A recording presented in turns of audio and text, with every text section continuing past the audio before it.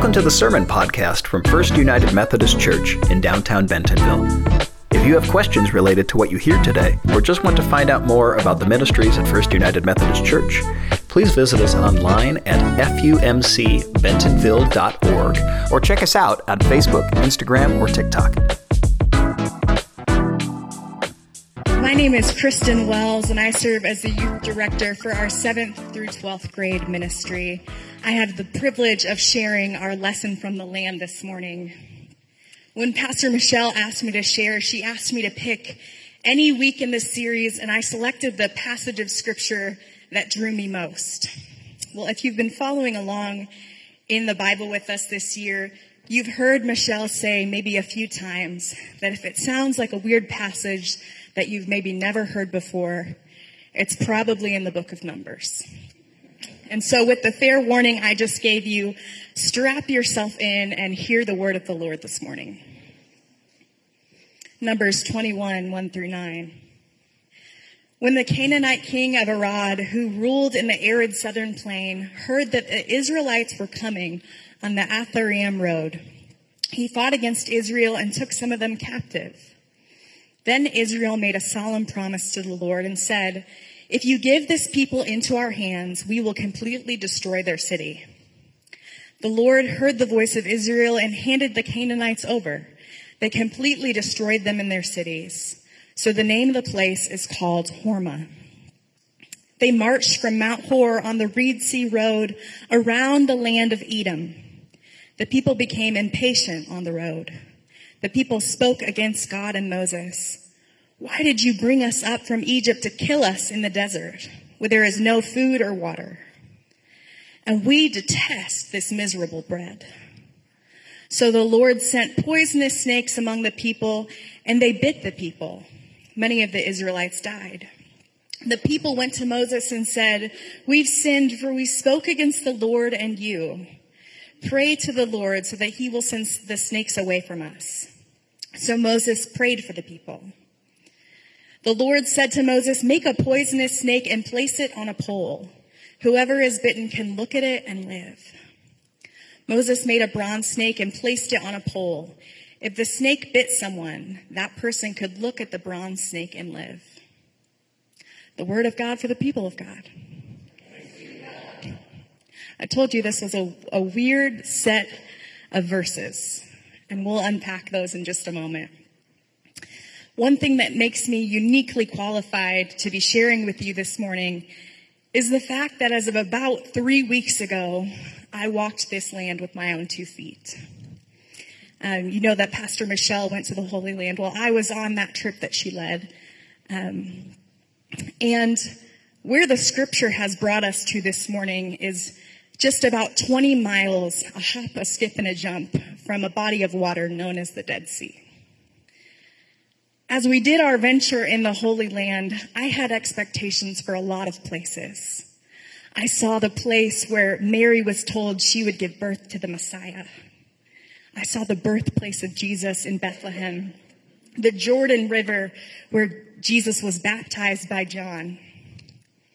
We took a boat ride on the Sea of Galilee, the sea where Jesus calmed the storm and Peter walked on water.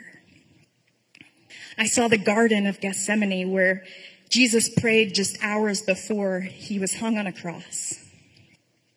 And I even saw the empty tomb. All of those places are great pillars of our Christian story. And those are places that I knew on paper before ever seeing them in person. I had great expectations for these places. But the Dead Sea, I had no expectations for the Dead Sea. And maybe you, like me, are asking, what lesson could this land or sea possibly have to teach us this morning? We have 4 things that we say bring our faith to life as United Methodists. Those are scripture, reason, tradition, and experience. And I will lean on my experience this morning. What I want you to understand about going to the Holy Land is that it doesn't exactly feel like a vacation. It is like drinking from this fire hose of tradition. My husband, Wesley, accompanied me on this trip. And what you need to know about Wesley is that he is a nerd in every sense of the word. And I mean that with all of the love in my heart. But the fire hose of tradition that we are drinking from, Wesley is voraciously trying to bottle this proverbial hose water into his iPhone Notes app.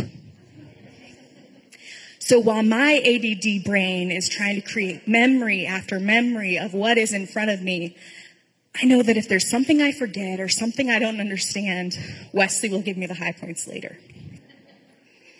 But on this particular day, all of my senses are intact. My Adderall is kicking in. I'm firing on all cylinders, and I'm feeling good. We start the morning by taking a group picture at the Mount of Olives. No big deal.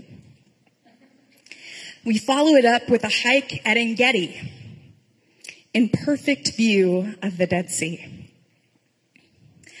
I've been on several hikes in my day, and I'm familiar with what they mean for me.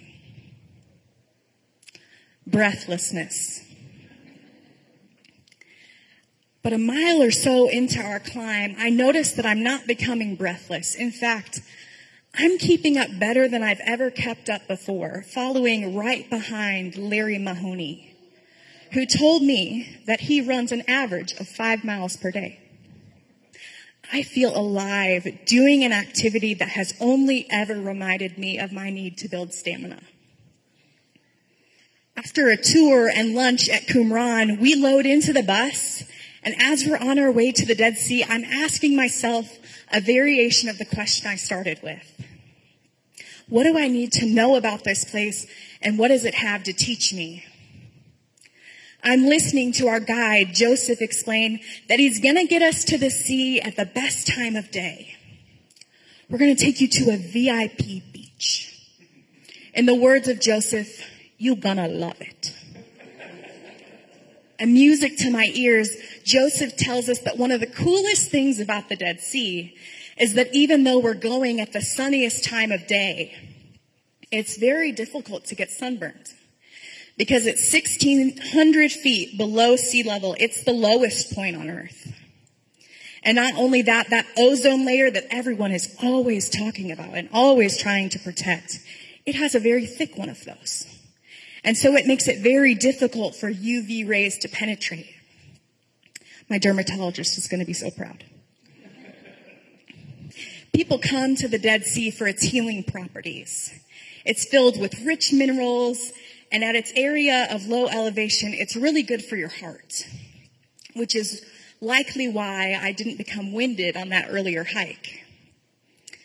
He says when you get in the water, you're going to want to find some good mud, the smooth kind, not the gritty.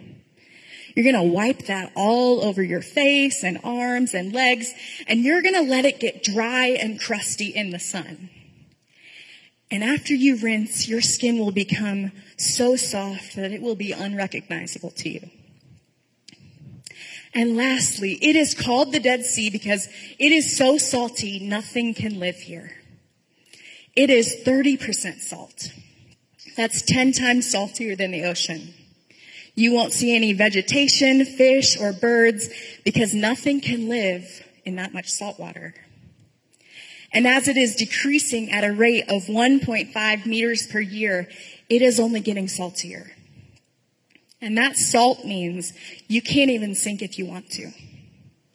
And just a word of warning, Joseph says. Do not get so much as a drop of water in your eyes because it will temporarily blind you. Do not get any water in your lungs because if enough water gets into your lungs, it will kill you. To your right are the changing rooms to put on your swimwear. We'll see you back at the bus in an hour and a half. Have a great time. You're gonna love it. That took quite a turn at the end there, didn't it? Our scripture lesson this morning takes quite a turn as well. I want to bring out a summary of what stood out to me as I camped out in this passage this week. The Israelites are wandering through the desert under the direction of Moses. And as is a constant cycle, the Israelite people are growing weary of their journey. And they say some things that maybe they shouldn't say. They're remembering the good old days in Egypt, where, yes, they were slaves, but anyway, it just kind of slips out, right? In their impatience and their frustration, it just kind of slips out when they say to God and Moses, "You have promised us a land flowing with milk and honey, but all we see for miles around is deserts." And adding insult to injury, one of them, because there's always one that just gets a little excited about the argument, he takes things a step too far and he says, "Yeah, and another thing, that bread you've been giving us, it ain't even that good." I don't know why in my head he had a Brooklyn accent, but I did my best. But as the cycle goes, God responds to this, and he sends snakes. And the snakes bite some of them, and it says that many of the Israelites die. And I don't know how many people die before they realize they've offended God. But they go to Moses and said, "We've messed up. We want another chance." And Moses says, "Okay.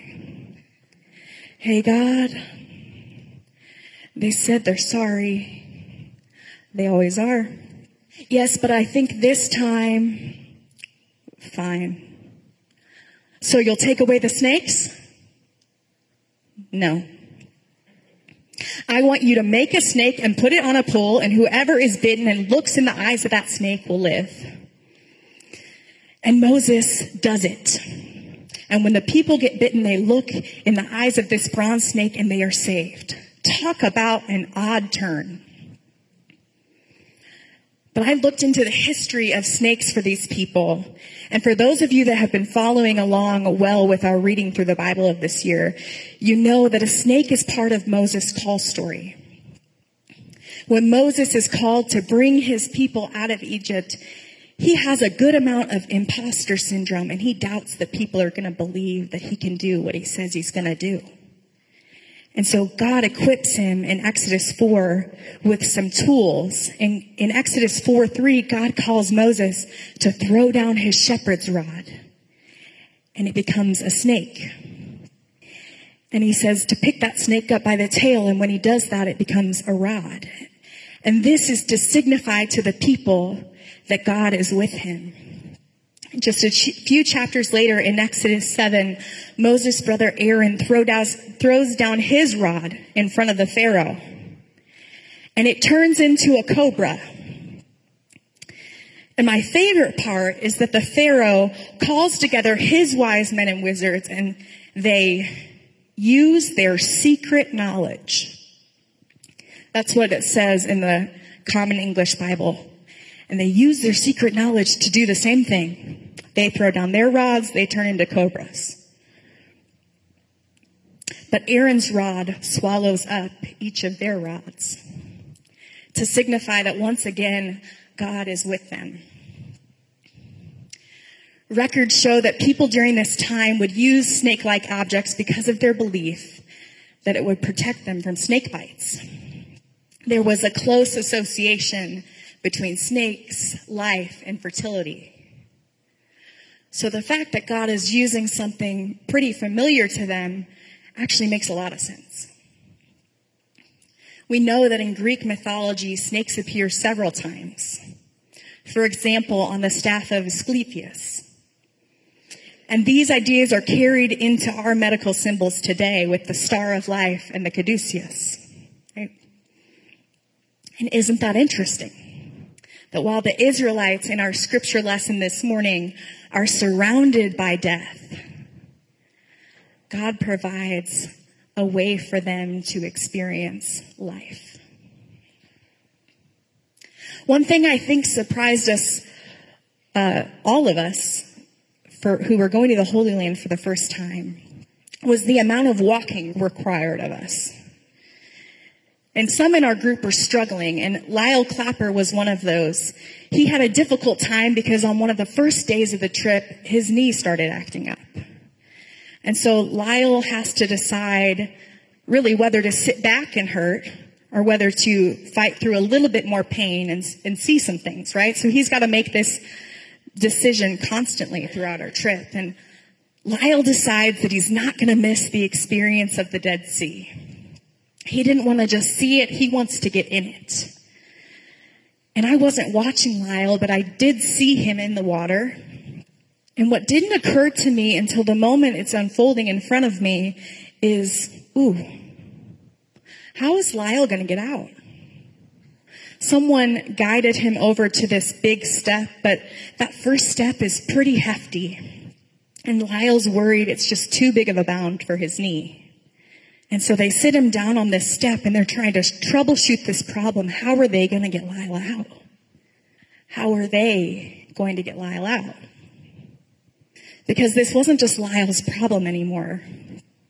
This was a group project now. And someone in our group has this brilliant idea. Can you just deadlift him? Can you deadlift him? Well, I guess you never know until you try, right? So Wesley's on the lowest step and he wraps his arms around Lyle. And Lyle wraps his arms around Wesley. And Wesley deadlifts him out of the Dead Sea like it's nothing. And to tell you the truth, I think it surprised Wesley as much as it surprised Lyle. And I know this moment was significant to Lyle because I've heard him share it. To know that floating in potentially fatal waters, in a moment where he could have felt very much alone, he was not. There's a well-known verse in John. If you've been around the church for a while, you probably know it. John 3:16. Probably many of you could quote that to me. God so loved the world that he gave his only son so that everyone who believes in him won't perish but have eternal life. 2 verses before that very famous phrase in verses 14 and 15, Jesus says, just as Moses lifted up the snake in the wilderness, so must the human one be lifted up so that everyone who believes in him will have eternal life. Apparently, this story in Numbers is pretty familiar to the religious leaders of the day. And so I'm not sure how I missed that for so long, but now that I've made the connection, I just want to frame this for you. About 2,000 years ago, there was a crucifixion that looked an awful lot like death. But just like the snake in the wilderness was raised up to bring life to the Israelites, Jesus was raised up from the grave. And for the people of God, that means life. What lesson could the Dead Sea possibly have for us this morning? Maybe it's not so different from the lesson in our scripture passage. That in the midst of the wilderness, when we should be too breathless to keep up, God allows us to experience life. That when we are wading in waters that are sure to put an end to us,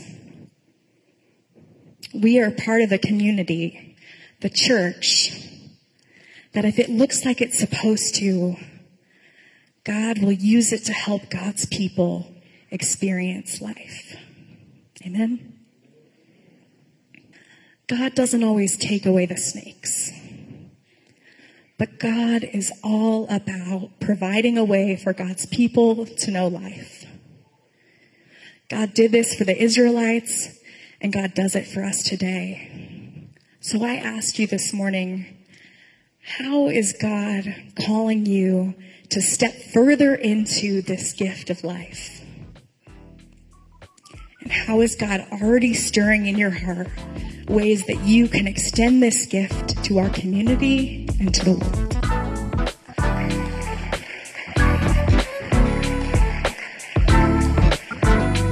Thanks for listening to the Sermon Podcast from First United Methodist Church in downtown Bentonville. If you would like to let us know you were here, follow the link below to connect. To participate in worship through giving, you can give online at fumcbentonville.org or on Venmo at FUMC Bentonville. FUMC Bentonville welcomes all. Because we believe the communion table is God's table, we invite everyone into our church family.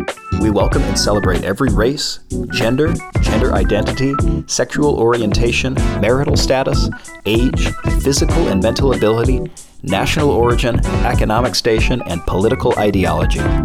We come together in action and outreach, aspiring to follow Jesus' example of radical hospitality, love, and grace as a transformative movement in our community.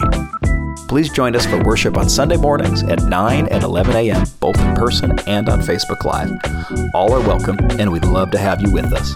Grace and peace.